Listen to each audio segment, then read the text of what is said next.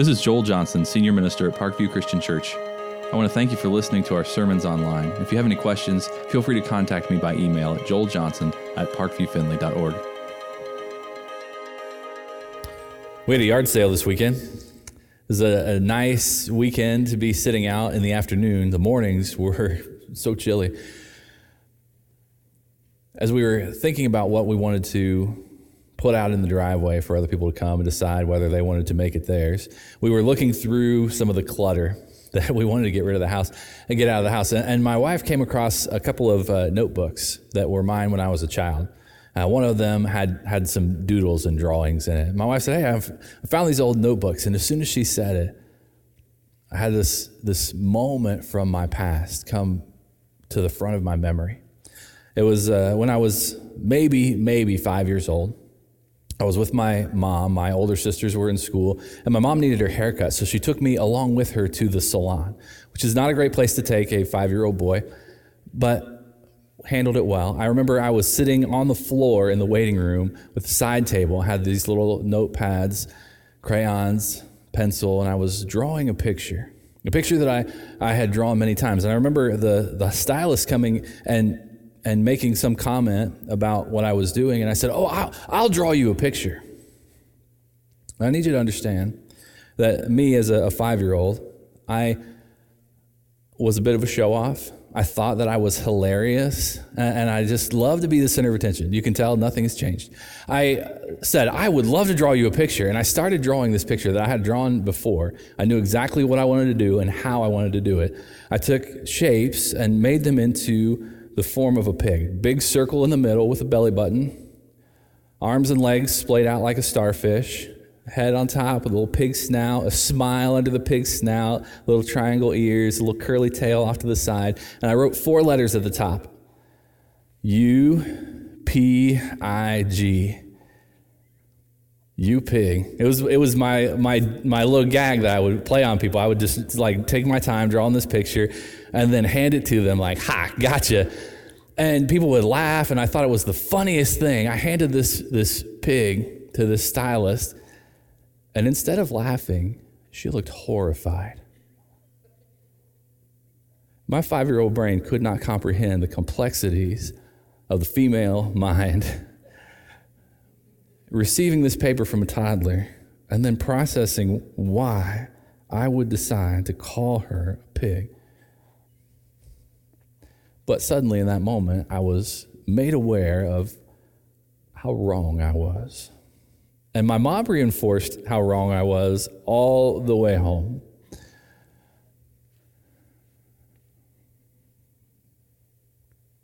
That memory comes to my mind from time to time. It's a regret that I have. I have more than just that one. The rest aren't as funny. But there are things in life that bring them to the forefront of my mind. Things, just innocent things that bring these memories playing back over and over again. Sometimes they keep me awake at night. This constant replaying of things that I wish I had done differently. Things that I wish I could take back. Sometimes they're even very recent events, interactions with people, conversations that I've had that I really regret the way that they played out. And I think about how I would do things differently if I had another chance. I think about what would be the product of never having said the things that I've said maybe. And I'm lying awake trying to resolve the tension that I've caused by my own carelessness. Have you ever had one of those restless nights? Lying awake, knowing that you want so desperately to sleep, knowing that you need sleep, you've got things to do the next day, and yet this playback just won't stop. What do you do when you're awake, when you can't get those things to turn off? You get up and read a book. I do that sometimes, turn a light on, maybe get a cup of hot milk. I've heard people drink hot, like warm milk to put themselves to sleep. That sounds disgusting. I've never done that. I can't imagine doing it. Maybe a cup of hot tea, decaf, would help you relax and calm your stomach, maybe, but warm milk just doesn't sound like it would work to me. We all have ways that we try and overcome these tensions to relax ourselves, to distract ourselves so that we can sleep. We turn in the book of Proverbs and we hear advice from Solomon in the third proverb about how peaceful sleep can come. We'll begin reading in verse 21. If you want to turn with me there in your Bibles, the words will be on the screen. If you want to use the YouVersion app, you can search under events for Parkview Findlay and find our scripture and sermon notes for the sermon today. Here's what he said. My son, do not let wisdom and understanding out of your sight. Preserve sound judgment and discretion. They will be life for you, an ornament to grace your neck. Then you will go on your way in safety, and your foot will not stumble. When you lie down, you will not be afraid. When you lie down, your sleep will be sweet. Have no fear of sudden disaster or the ruin that overtakes the wicked, for the Lord will be at your side and will keep your foot from being snared. There's Solomon's prescription for a good night's sleep. It's confidence that helps us sleep. Confidence that comes from discretion, from choosing our words and our actions carefully, from letting wisdom and understanding be a part of our lives, sound judgment and discretion. This is what gives us the confidence to know that the Lord is with us, guarding our paths as we surrender to him, keeping us from having these regrets that play, and instead knowing that when we put our head down to rest, that sleep will be sweet. Discretion. As we learn to continue walking in wisdom, discretion is one of these words that Solomon has placed before us to strive for. If we're to define discretion, it's the ability to make responsible decisions, carefully considering all of the circumstances, also considering the consequences that might come if we were to choose to do or to say what we were thinking about. It's especially relevant when we use this caution to reserve or restrain our speech, even to the point that it calls for silence. That's my paraphrase of a very long definition. But think about discretion being a restraint that guards us from regret, that keeps us from blurting out. Sometimes that reminds us that silence is best. The wisdom of discretion calls us to practice this kind of restraint. And we begin thinking about restraining ourselves from impulses, from being impulsive. God bless you. From making impulsive decisions. It means we think carefully before we act, before we speak. We begin to recognize that the first thing that pops into our brain is probably not the best thing to say. I've spent a number of years in youth ministry, and this impulsiveness is the definition of being a junior high student. Just saying whatever comes to mind, doing the first thing that pops into your brain. This impulsive kind of action without considering circumstance, without considering consequences. If you know a junior higher, you're probably painfully aware of the way this impulsiveness just drives them. As we learn restraint, part of that process is taking a step back and evaluating those impulses and keeping ourselves from saying those things and doing those things and recognizing they're not the wisest. This discretion that helps us evaluate those things so we don't act impulsively. I've often heard this described it myself as, especially in terms of our speech, of installing a filter between our brain and our mouths. A filter that would catch all of those things that we think but we shouldn't say. If you've ever done laundry, you run a load through the dryer, you know there's a filter that you pull out and you have to get all the lint off the filter. That filter catches the lint from clogging up the exhaust, from damaging things in the dryer, from causing a fire, real danger.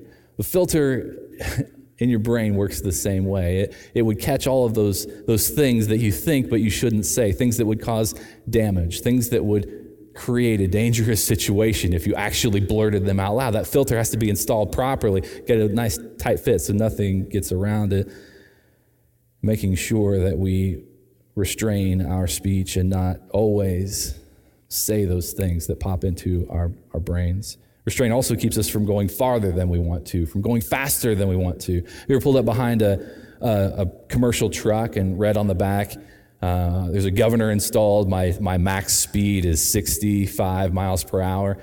Some vehicles that are used for business have governors installed on the engine that will limit their speed. And you can put the pedal to the floor, and when that vehicle gets to 65, it's not going to go any faster. The only way you can get it to go faster is if you're at the top of a hill when you hit 65 and you pick up a little bit without the need of the engine. The momentum of gravity carries you beyond. Restraint acts in our lives like a governor, helping us realize those places where we need to hit the brakes. And sometimes we don't realize that we've gone too fast, too far, until we've already exceeded our limits, and we look back and say, ooh, should not have said that, should not have done that. Restraint holds us within those boundaries, helping us avoid those mistakes. Restraint also keeps us from repeating the same mistakes that we've made in the past. The past is an excellent teacher. We look back and think about the way that we've lived our lives, the conversations we've had, the interactions we've had, and the memories that come very often are regrets. And there's pain associated with those memories. There's tension. And that pain and tension helps us understand that we shouldn't do those things again. And we learn very clearly from the past, remembering those regrets, and we become better people through those lessons. Have you ever thought about what you would say to your younger self? If you go back in time with everything that you know now and have a conversation with 14-year-old you, what kinds of things would you tell that younger version of yourself? What advice would you give to yourself to navigate the difficulties of life, to avoid some of the regrets that you have? It's interesting to think about how we might grow, how we might avoid those things if we could become aware of them. As we turn to Proverbs chapter 4, we read some of Solomon's advice that he provides, speaking as if he were talking to his own son, remembering who he was when he was a young man and hearing his father's advice. Solomon then provides more advice through those recollections and memories. Beginning in verse 20, we read those words. As we read this passage together, I want to ask you to listen for words of caution. And then once we get done, I'll tell you the words I picked out, and you can see if they match yours. Let's begin in verse 20. My son, pay attention to what I say. Turn your ear to my words. Don't let them out of your sight. Keep them within your heart, for they are life to those who find them and health to one's whole body. Above all else, guard your heart, for everything you do flows from it. Keep your mouth free from perversity. Keep corrupt talk from your lips. Let your eyes look straight ahead. Fix your gaze directly before you. Give careful thought to the paths for your feet, and be steadfast in all your ways. Do not turn to the right or the left. Keep your foot from evil. Now, here are the words that I picked out, words of caution from these verses. First, guard your heart. Second, keep your mouth free from perversity. Third, give careful thought to the paths for your feet. Guard your heart, guard your mouth, guard your path. A very potent series, a natural progression for our lives, recognizing how important it is for us to live with this kind of restraint. First, that we would recognize the importance of protecting our hearts from the things that we pour into it, of evaluating those things and being careful about what we allow to influence our hearts, knowing that everything we do flows, that our words and our actions flow out of or are affected by that influence. So we think about all the people that we allow close to us, influencing our hearts, all of the things that we pour into our lives, affecting our hearts, changing our perspective, affecting our words and our actions. And we think about the things today that are different than the days of Solomon, and how prevalent entertainment is, how we spend our time in front of a screen pouring into our hearts the things that we view. If we are pouring things in that are full of profanity, notice how difficult it becomes for us to keep our mouths clean. If we're pouring into our hearts sexual content, how much greater those temptations become when we're pouring into our hearts violence.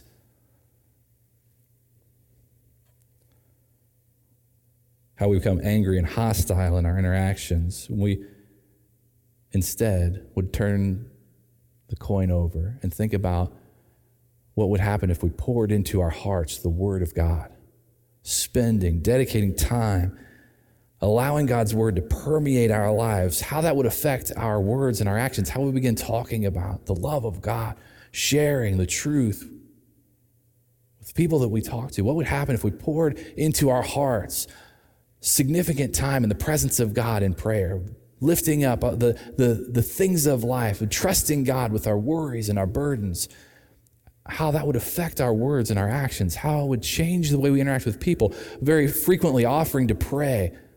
That would be our natural response to the things that we talk about with other people. Let's just pray about that. Let's let God meet us here and handle the difficulties that are out of our control. Think about what would happen if we would surrender those things to God and see how our speech and our actions are affected by choosing a different influence for our hearts instead of letting the world around us make us into what they want us to become. That we would pour the influence of God, guarding our hearts from those other influences and instead caring for people, serving the kingdom, encouraging and living in a completely different way. The wisdom of discretion teaches us how this process affects so many parts of our lives. And Proverbs, throughout this incredible book of the Bible, teach us about different aspects of life that really would benefit from this idea of discretion and restraint.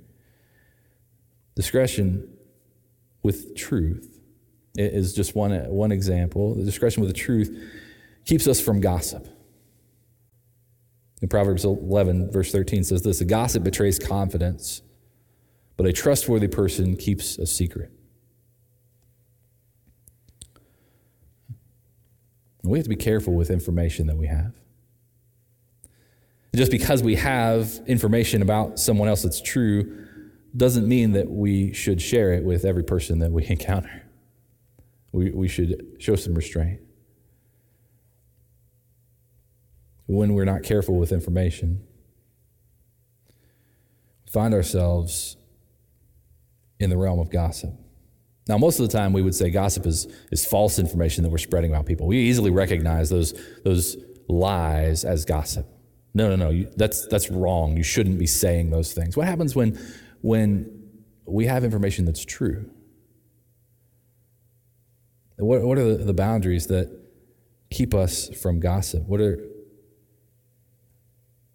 the boundaries around that truth? Well, the first boundary is permission.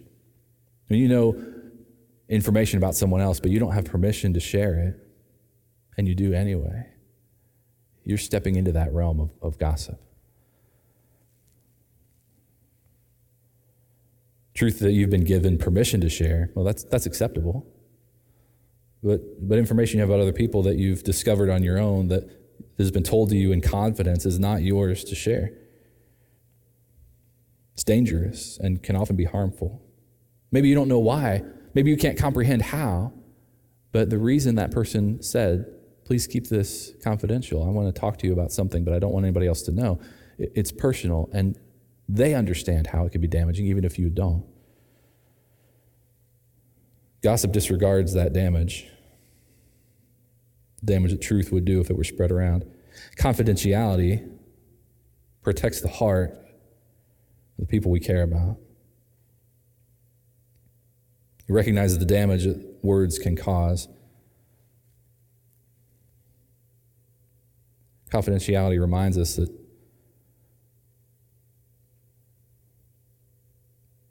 our relationships are built on trust. And we honor people when we protect them and their information.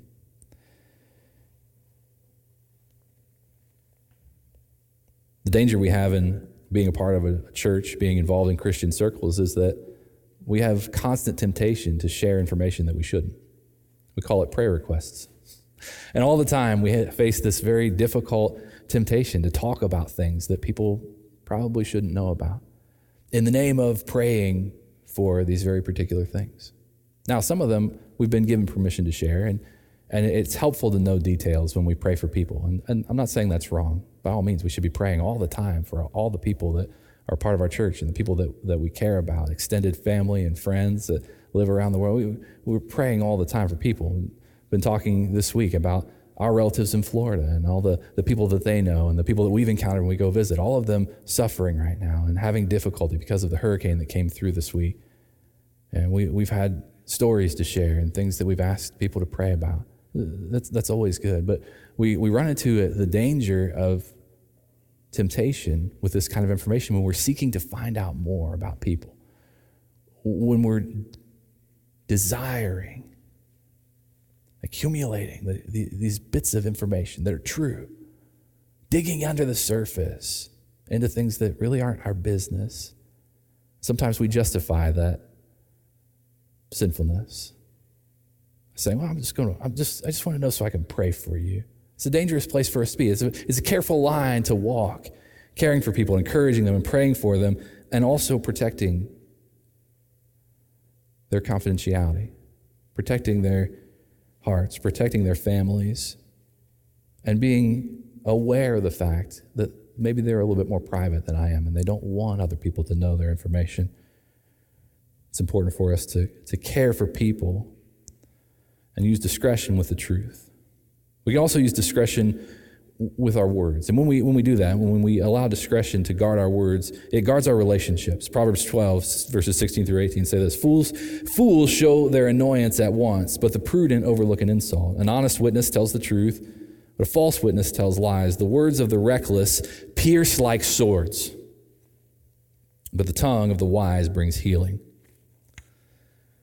When we aren't careful with our words, we find ourselves damaging relationships, cutting people down as if we're using a sword. Discretion calls us to think about the things we say, to think about our relationships, and to think the best of people. Rather than confronting every offense, rather than pointing out every little thing that annoys us, that we would be long-suffering, that we would be patient with people, and that our words would reflect that character. Discretion calls us to live with honesty and integrity, thinking about the impact that our words will have in the lives of people, recognizing that when we're frustrated, biting, and critical, those words cut to the heart of the people that we care about. But when we take time to encourage, when we take time to care for people and have genuine conversations, those words can mend relationships. Those words can bring healing instead of cutting to the heart. When we use discretion with our words, we guard our relationships and care for people who are already hurting. Discretion in our decisions, another place we can apply. Discretion in our decisions keeps us from overindulgence. Proverbs 25:28 says, like a city whose walls are broken through is a person who lacks self-control. Using discretion in our decision-making helps us from being tempted into indulging in things that we shouldn't. And look at the beauty of this picture that's painted for us. Self-control, like a city with a fortified wall around it. You think about the days of the Old Testament when cities stood out away from other civilized places, and the inhabitants of that city would build walls around their homes and businesses, thick walls, tall walls that had gates where they could stop people who wanted to come in the city and question them and interrogate them, maybe even search them, to make sure that they were protecting all the inhabitants of the city. Being very careful to keep out predators, being very careful to keep attacking armies outside of those walls. What would happen if one of those fortified cities had massive holes in the walls? They would no longer be safe. They could be overrun, attacked. All the influence that they would have no control letting in. That's what our lives look like when we lack self-control. We have breaches in the barriers around our lives. The defenses are lowered, and we're vulnerable to attack and temptation. We're vulnerable to influence. Choosing discretion is like building strong walls around our lives that guard against temptation, help us to remain anchored against the influence of the world around us. When we use discretion with judgment, There's another place we can apply it. Discretion with judgment brings understanding.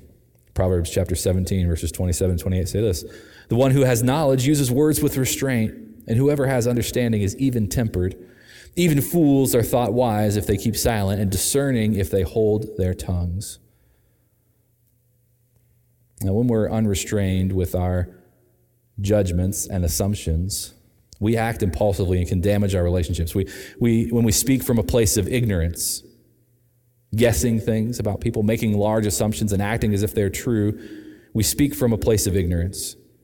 Without waiting to find out more information, we might believe that we're trying to prove our superior intelligence, but more often than not, we're simply proving to others that we value our own assumptions over their feelings.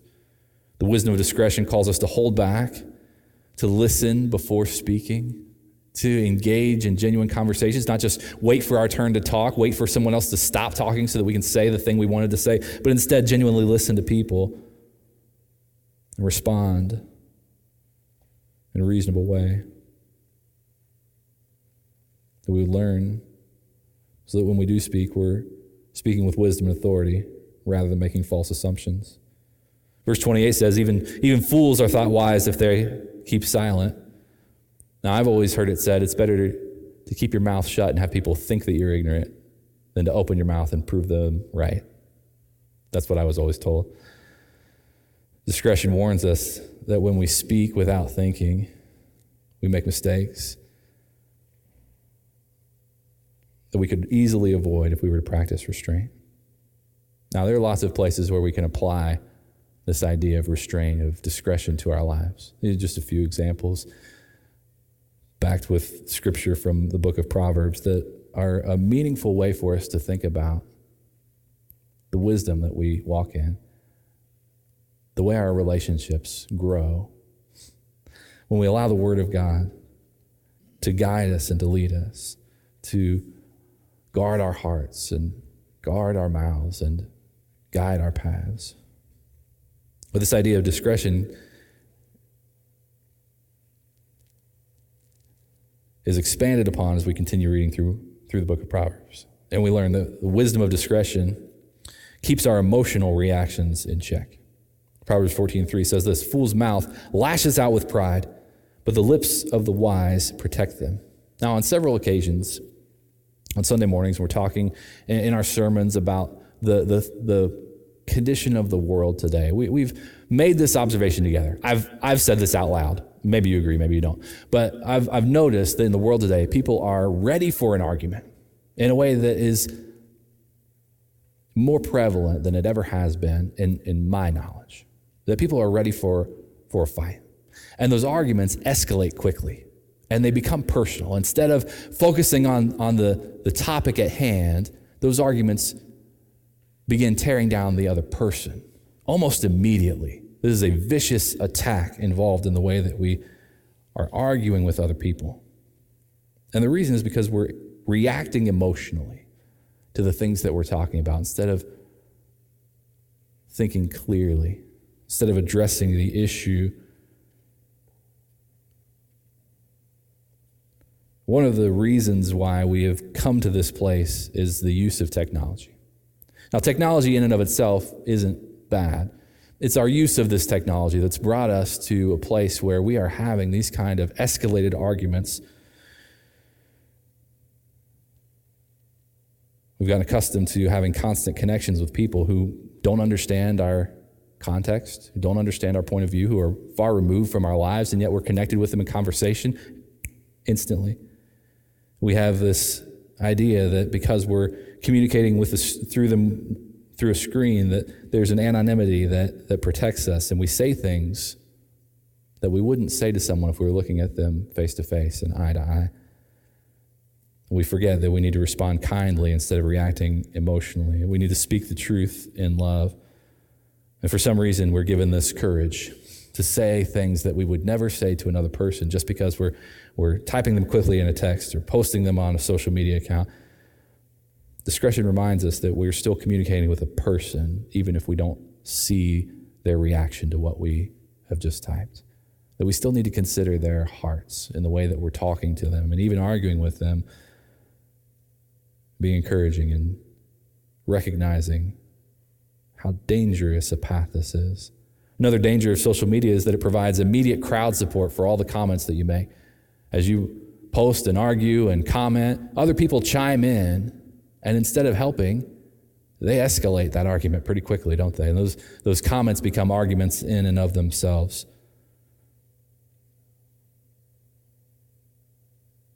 These extra voices make things dramatically worse rather than bringing reason and accountability to the discussion. What I find most significant in these interactions is that we forget sometimes that everything that we say is public and permanent. And it affects our relationships. It can affect our careers. It can affect our lives outside of this social media platform. These comments that we make, these things that we say to other people, they don't go away. Even if later you come back and think, I probably shouldn't have said that, and delete, you have no idea what the people who saw that did with your information. If they copied it and reposted, and you have no control over how it's been used. And even if you delete the original post, that information still exists. And it's not a private conversation that you're having with one person. This is something that all the world gets to see. Proverbs 21:23 says, those who guard their mouths and their tongues keep themselves from calamity. We've come to a place where we have forgotten about these safeguards. You think about the time in our lives when the fastest means of communication was email. This is a few years ago, when the fastest way to get a hold of somebody was to type an email and send it. And after you've typed it out with some formality, dear sir, sincerely, that you had a moment to reread things before you hit send. There was at least a pause so you could evaluate what you were saying to another person, one-on-one, privately. Let's roll back even further. When handwritten letters were the way to communicate, and you had the time of forming your words by hand to think about all the things you were saying. You had this built-in safeguard of the thought process that continued as you were writing out those words. And then deciding whether what you had to say was worthy of paying money to put postage on that information and drop it in the mail. So much more time to evaluate the wisdom of those words than now, beep, it's gone. And without a second thought, we have said things that we most likely shouldn't have ever made known. Technology has progressed, and those barriers that once slowed down our thinking and reactions have been eliminated. And so we need to practice discretion and restraint. We need to make those decisions ourselves and allow the Lord to guide us and not be driven by emotional reactions, but instead to think carefully about how our words will impact the people we're communicating with. The wisdom of discretion guides our hearts, it guides our words, and it should also guide our decisions. And the wisdom of discretion guides us to use discernment when we make decisions. And we've been talking a lot about restraint, about how discernment holds us back and slows us down so we can use wisdom. But discernment is an area that holds us back so that then we can go farther. There's a slight change in this progression. This is an area where discretion calls us to go the extra mile. First, we think about limiting our selfish decisions so that we're free to make selfless decisions. And when we have those moments to evaluate what we do, usually we have an internal argument with that little voice in our heads. You can call it a conscience. More accurately, you should probably say it's the prodding of the Holy Spirit working in your life to remind you of the things that you should be doing to care for other people. These arguments, these internal arguments, usually come up when you're in a hurry. This is when the Lord really works on me, is when I have things to do, appointments to get to, I'm in a rush, and I'm in the grocery store knowing I've got to get home and get dinner for the kids so they can get to their practices and all these things, and a little old lady drops her purse, or more likely the suitcase with a strap on her shoulder. That's what my grandma had. This giant bag she carried everywhere with extras of everything, just in case she would need them. She's got gum and breath mints, her keys, and a package of Kleenex and pens and pencils. something, just in case an occasion would come up that she would need it. She had horrible back problems. I think part of it was because she just had this massive thing she carried. Anyway, so it's this still small voice that calls out to you when you see this lady who's having trouble bending over and getting her things, and you think, I should really stop and help her scoop those things back into this giant suitcase. But then you say, I've got to get home. I've got things that my whole evening will fall apart if I don't stay on schedule, but she needs help. Have you had those arguments?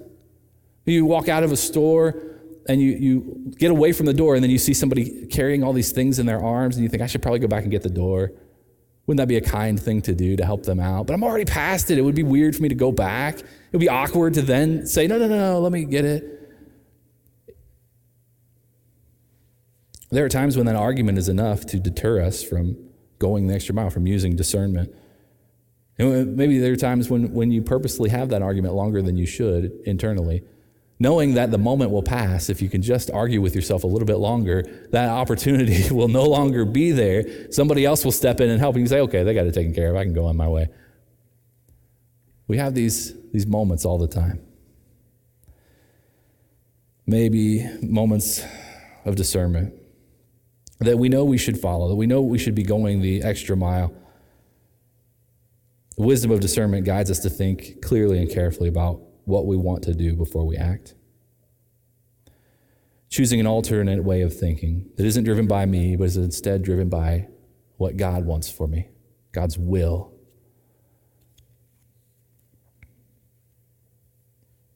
We think about how hard it is to discern the will of God, how hard it is for us to understand the mind of God. How do we even begin that process?